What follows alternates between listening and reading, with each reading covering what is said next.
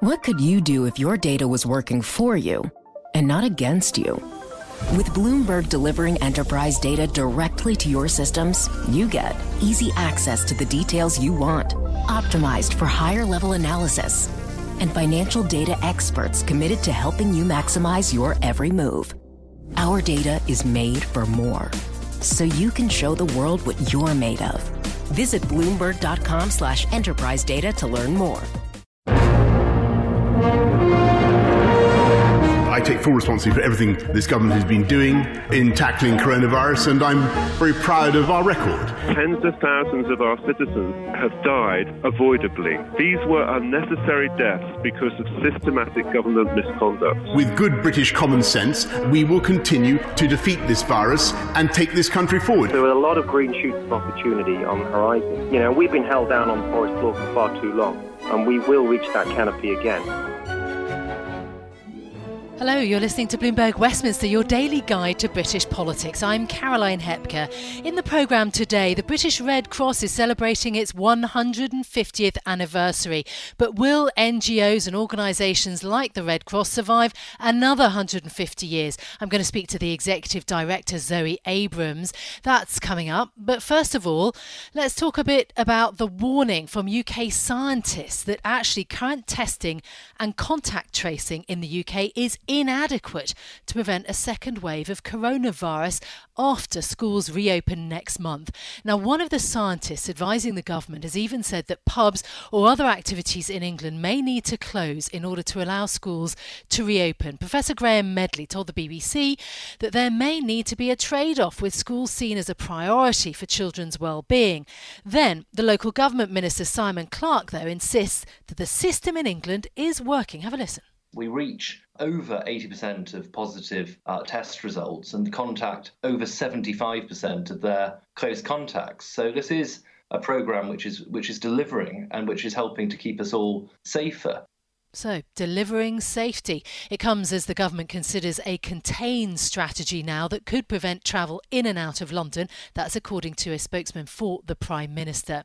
Well, I'm pleased to say that joining us this morning is Rupa Huq, who is Labour MP for Ealing Central and Acton. So, obviously, good morning, Rupa. Hello. You'll be very much focused on this idea of a London lockdown. It was floated in the Sunday newspapers. Was sort of denied on the Sunday news talk programmes, and then a spokesperson for the government now says that yes, it is part of the thinking. Is a London lockdown the right way forward if we do get a second coronavirus wave, Rupa? I mean, look, I think this government seems to be very confused. The left hand doesn't know what the right hand is doing. So again, as you pointed out, many times they announce something and then they have to deny it, and then it's... So I think we need to wait to see what the actual detail is. But from what I understand, London figures were sort of dipping, actually. But again, the fact that they've taken away the daily press conference means that sort of easy 4 o'clock tune in and see what the figures are. Transparency has gone. They used to, even that was being slimmed down by the day as it was unfolding. So they used to have the sort of global totals until it became apparent that we had the second worst death toll in the world, certainly highest in Europe. So then they withdrew that element of it. It almost felt like a COVID Olympics. So, I mean, yeah, any measure has to be proportionate and commensurate. Yeah. So we need transparency. We need to know what these figures are, what the rationale is. Because sometimes it looks like they just do knee-jerk stuff for the sake of it. Well, I mean, as you say, though, the deaths surely would push any government to be tougher and to think more carefully about what they're going to do in order to get it right potentially the next time round. I mean, we hear from researchers that the possibility with the second coronavirus wave may be that it could be 2 to 2.3 times larger than the first wave. So surely knee-jerk in this situation is a good plan. I mean, again, I talked to my local council, to my police as well, chief superintendent regularly throughout all this. And the fact that Dominic Cummings breached that first lockdown and so brazenly sort of, je ne regrette rien, did the press conference A lot of people just didn't take government messaging seriously from that moment onwards. Yes, but Rupa, let me pick up on that and jump in, because I've heard this from other Labour MPs too, the kind of Dominic Cummings. I mean, that is some... I think any MP anywhere would have had a record inbox of people that were really angry about that. Yes, so of course. Not just Labour. But Labour were not able to hold the Conservative government to account on that, or indeed sort of force him to go. I mean, shaming didn't work and no other measure did either. Well, I think it's obstinacy, really, that... I don't know, we have a Prime Minister who's so dependent on one person, because remember, 60 Conservative MPs, including Theresa May, condemned Dominic Cummings' actions. We had a government resignation. Douglas Ross, the Scottish Office Minister, went on that point. So we just have a very pig-headed, obstinate government that's ploughing its own furrow, and they've got a majority of 80, which is kind of bad for democracy, you could say. However big the majority is, they don't really have to listen to reason. So I don't think it's the Labour Party's fault Dominic Cummings didn't go. I don't know. I mean, he's got an amazing spell over the Prime Minister who feels that he can't manage without him. Rupa, let's talk about schools reopening. I mean, it's a month away, but I know myself as a parent, and I'm sure plenty of our listeners out there are absolutely laser focused on that first week of September, whether or not the kids get back into school. Do you think in your local constituency at this stage they're going to reopen? Can schools reopen safely? Was there big take-up of the few weeks of schooling that did happen towards the end of the summer term? Well, let's not forget, for the kids of key workers, schools have been going throughout, yes, including all the half terms we've had, the Easter break, which, they don't usually do that, so they've gone over and above, but that's for a much smaller number of pupils than a whole return. What I've noticed, I mean, I'm a parent myself, and in fact, I've got one with GCSE results. These phantom results are going to come out on the 20th. And I remember actually when Gavin Williamson said in the House of Commons, these children will be so upset they're missing their exams. I thought, he doesn't know children, does he? Most of them are pretty delighted they got out of them. I mean, look, we do need our kids to get back to school because they've had 6 months of nothingness. And it's the years, actually, I think it's the year 10s, is it, and 13s or something, the ones the year before the exam, 12s, aren't they, that have missed 6 months without the ones like my son. They'd finished their syllabus, they were only revising. What I have found from my experience is that there's been an uneven provision actually between the state sector and the private schools. It does seem how the other half lives, but one of the schools in my seat, I think, was having daily Zoom curriculum, entirely registration at 8:40 as normal. Whereas the state schools don't have the ability to do that. And also, apparently, there were safeguarding issues with teachers, pictures going viral and stuff. So it seems it's been really unsatisfactory this time. We do need to get back in a safe way. Yeah. But the thing is, we don't have that Test, Track and Isolate app, which was meant to be world-beating. It was meant to be coming on the 1st of June. We're in August. There's no sign of that. The app that they were trialling on the Isle of Wight. I just think a lot of these things have just displayed a breathtaking incompetence from our government. So, yes, so that, have to get back. But they need to get a move on with this track and trace thing, which there's no sign of it in sight. Yeah, absolutely. The whole country waiting for track and trace to come fully into effect. Look, I want to talk about another issue, though, specifically around the Labour Party. Len McCluskey, General Secretary of Unite Union, obviously big contributor to the Labour Party coffers. How can Labour reassure voters, Jewish or otherwise, that anti-Semitism and whistleblowers are actually valued when Len McCluskey has criticised the Labour leader, Sir Keir Starmer, so outrightly, talking about a clear miscalculation by actually settling the legal disputes over anti-Semitism whistleblowers in the Labour Party? How can you reassure Jewish voters and others about this issue?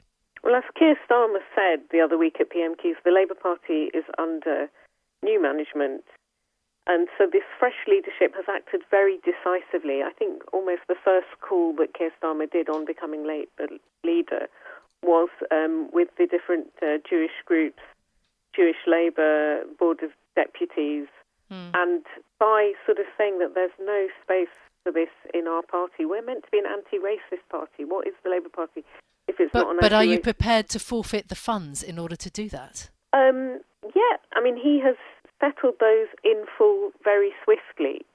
And I think a line needs to be drawn under this, and we need to learn from this moving forward. But well, no, I meant the funds from Unite, from the unions, not the funds to pay individuals.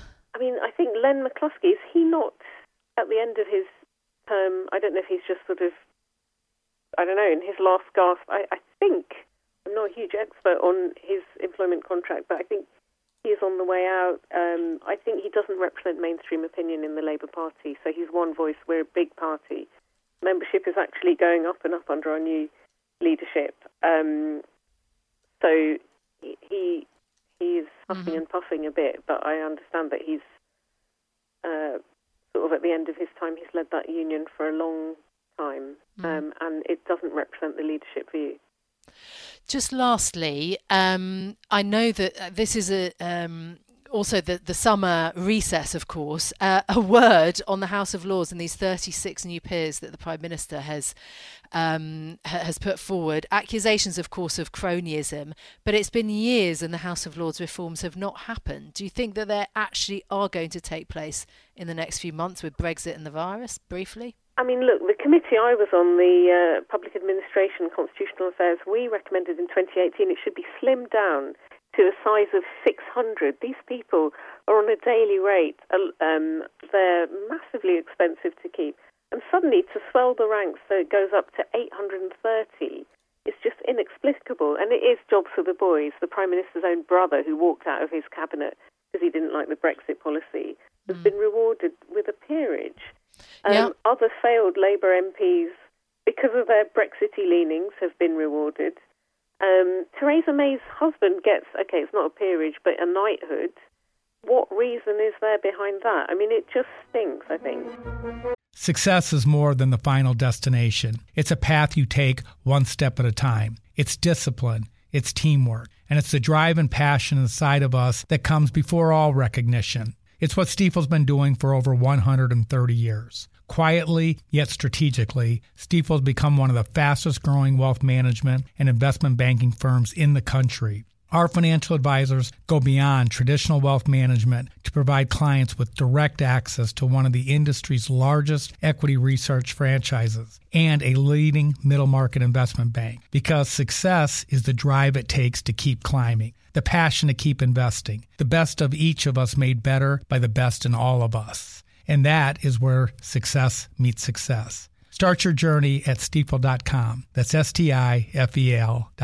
Stifel Nicholas and Company Incorporated, member SIPC and NYSE. I want to have a look at what else is making news in the world of politics.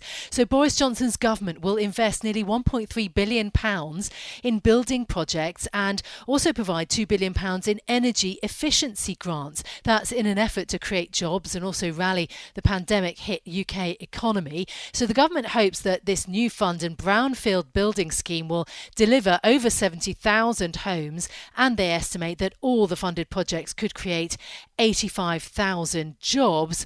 Aha, I hear you cry. We've heard those sorts of promises on building before, haven't we? Well, 2019 was the strongest year for new home registrations, actually in over a decade, according to the National House Building Council. But the government has, yes, faced criticism for falling well behind on its own target of 300,000 new homes per year. So let's see how far the build, build, build mantra actually develops into building affordable new homes.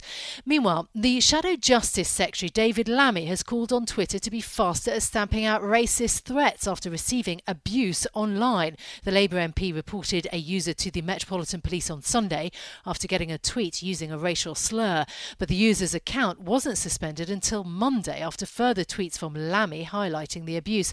A Twitter spokesman said that it had suspended the account for violating its hateful conduct policy.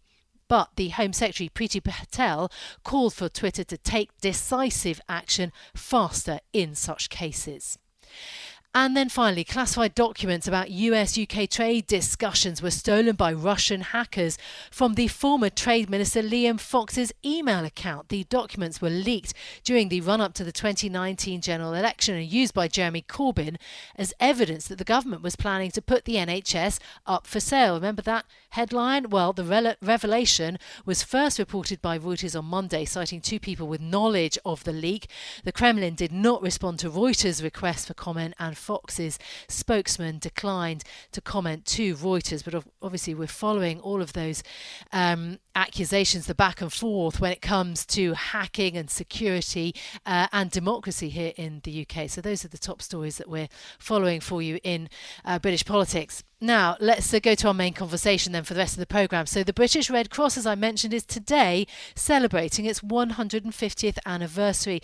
It was formed a few weeks after war broke out between France and Prussia in 1870 in order to help sick and wounded soldiers in time of war, but later became part of an international movement of humanitarian organisations.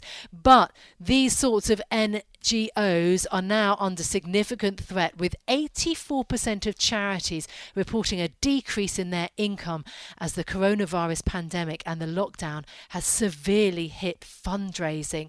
So for more, I'm joined this morning by Zoe Abrams, who is the Executive Director of the British Red Cross. Good morning, Zoe. Thanks for being with us. Look, just give us a picture of how bad it is right now for charities in the UK, with really these dire warnings, particularly from the Institute of Fundraising, about the impact on NGOs like yours. Well, we know that coronavirus is affecting the whole country. Indeed, as we know, it's affecting the whole world. So there's no surprise that it's impacting the charity sector as well. The British Red Cross is the primary emergency response organisation in the country, and we've managed to attract donations from very generous members of the public, as well as from corporates and philanthropists during this time. But we have a very high profile, and we're in a privileged position. There are many other small charities who are really, really struggling. And as we go forward through this crisis, which is not yet over, obviously, we will all have to lean into looking after the voluntary and community sector, because it's so utterly vital in terms of meeting the needs of the most vulnerable in society. So about the fundraising efforts then, does this mean that you will increasingly rely on wealthy individuals? Plenty of stories on the Bloomberg terminal over the last few weeks about the wealth of individuals, of families and the world's richest increasing during coronavirus. Will you be relying on those sorts of people even more? We'll certainly be seeking out strategic partnerships with people who have been very successful in business or in their enterprises and want to make a difference. And indeed, this country has a long and proud history of philanthropy, starting with the Victorians. There are many charities that can trace their roots back to that era. So I think that people who have succeeded have a massive role to play in terms of making the whole society better for people who are vulnerable and who need a helping hand. You mentioned smaller charities in England, so they have until mid-August to apply for the funds that the government has offered, the Coronavirus Community Support Fund, and £200 million of that. So the government has made some efforts to shore up charities, which we know are hurting, but I'm sure that you'll tell me that that's no way enough. Do you think that the government should, will, can put more towards NGOs and other charities? The government has really tried to be there for the charity sector, and of course there is absolutely more that can and should be done to support all those organisations, small and large, who are at the front line in communities of helping people who know the people that need the help most. What I would urge the government is to remember how important a rich and diverse voluntary and community sector is, to work in partnership, hand in hand, with local and national government, to really making sure that the people who need help get the help that they need. Various of the government's really important and commendable policies, for example, looking to increase the amount of social prescribing there is in relation to the health service, which is where you refer people on to support that's sort of non-medical for non-clinical needs, that relies on there being people who are volunteering to, for example, befriend people and help them get their connections back so that they can tackle loneliness. And as we know, loneliness compounds both physical and mental health problems. So it's going to continue to be working hand in glove with government and the charity sector to be able to manage this crisis and future crises that will come upon us inevitably. But I suppose my question is that a priority? And when you talk about sort of helping people in communities, I mean, quite alarming numbers. Pro bono economics, for example, talking about 90% of charities telling them that COVID-19 is going to have a negative impact on their ability to actually meet the charity's objectives over the next 6 months. So it's about kind of being able to deliver, and surely that's being massively curtailed. Is that the case for the British Red Cross? Well, I think we have to get really focused. So, it's a difficult time for everybody. The British Red Cross had to temporarily close its shops during lockdown, and that's a very important income stream for us. I'm delighted that they're opening up going forwards. But, yes, we do have to focus both as our own organisation, but other organisations too need to get really, really focused on where the vulnerability is the greatest, and really make sure that we're making the biggest difference for those people. And we will have to be, as a sector, really, really mindful about the wider situation we find ourselves in. I mean, there's kind of a number of aspects to that, which is we're expecting need to increase, because that's what happens in recessions, let alone pandemics. And recessions. And high unemployment that we're no doubt expecting. Yeah, and as I said at the beginning, we're an emergency response organisation in the UK. We're seeing the impact of climate change on more extreme weather, so flooding, heat waves, and those are the kind of emergencies in the UK we respond to. Yeah. Internationally, a decreased gross domestic product means a decrease in the 0.7% that this country has committed to provide on international aid and development. So that also will have an impact on those organisations that are focused on the wider world and the amount of good that they can do there. So these are tough times. Zoe, just briefly on that, I want to get to all my points just very swiftly. On the shops, on the high streets, are all of your shops going to reopen? Are you going to have to close some? We've been taking a phased approach to reopening them, and we are delighted that we are turning a higher profit in them than we had forecast. So the signs are good. I mean, it is an opportunity to look as an organisation, and all organisations should be doing this, about making strategic choices, again, about focusing resources. So our programme of reopening, we focused on the most profitable shops, and we're seeing how it goes. We don't know if further local lockdowns will be imposed. We don't know what winter will bring in terms of if there's an uptick in number of coronavirus cases, let alone flu season, which we normally work on. So we provide services to the NHS in terms of easing winter pressures and making sure that people who can leave hospital but don't have the support at home they need to be able to vacate the bed that they're in. We help those people get home so that more people can be admitted to hospital, for example. Look, it is great work in very, very difficult circumstances. I just want to end on a thought, please, about your 150th anniversary. I don't want to leave listeners hanging for that. What exactly are you doing, and what does it kind of mean to the organisation to have managed to make it through for so many years? It means the world. It means the world to everybody who's volunteered for the British Red Cross over the history of our 150 years. And it's worth saying that we made it through 2 world wars. So this pandemic is really, really challenging. But we've been in challenging situations before. And we've been there through supporting the NHS from its creation. We responded to the 2004 Boxing Day tsunami in Southeast Asia. We were there for the domestic terrorism incidents in the Manchester Arena attack, the London Bridge attack. We were there during the Grenfell Tower fire. Bloomberg Westminster. Listen weekdays at noon on DAB Digital Radio in London. What could you do if your data was working for you and not against you? With Bloomberg delivering enterprise data directly to your systems, you get easy access to the details you want, optimized for higher level analysis, and financial data experts committed to helping you maximize your every move. Our data is made for more, so you can show the world what you're made of. Visit Bloomberg.com/enterprise data to learn more.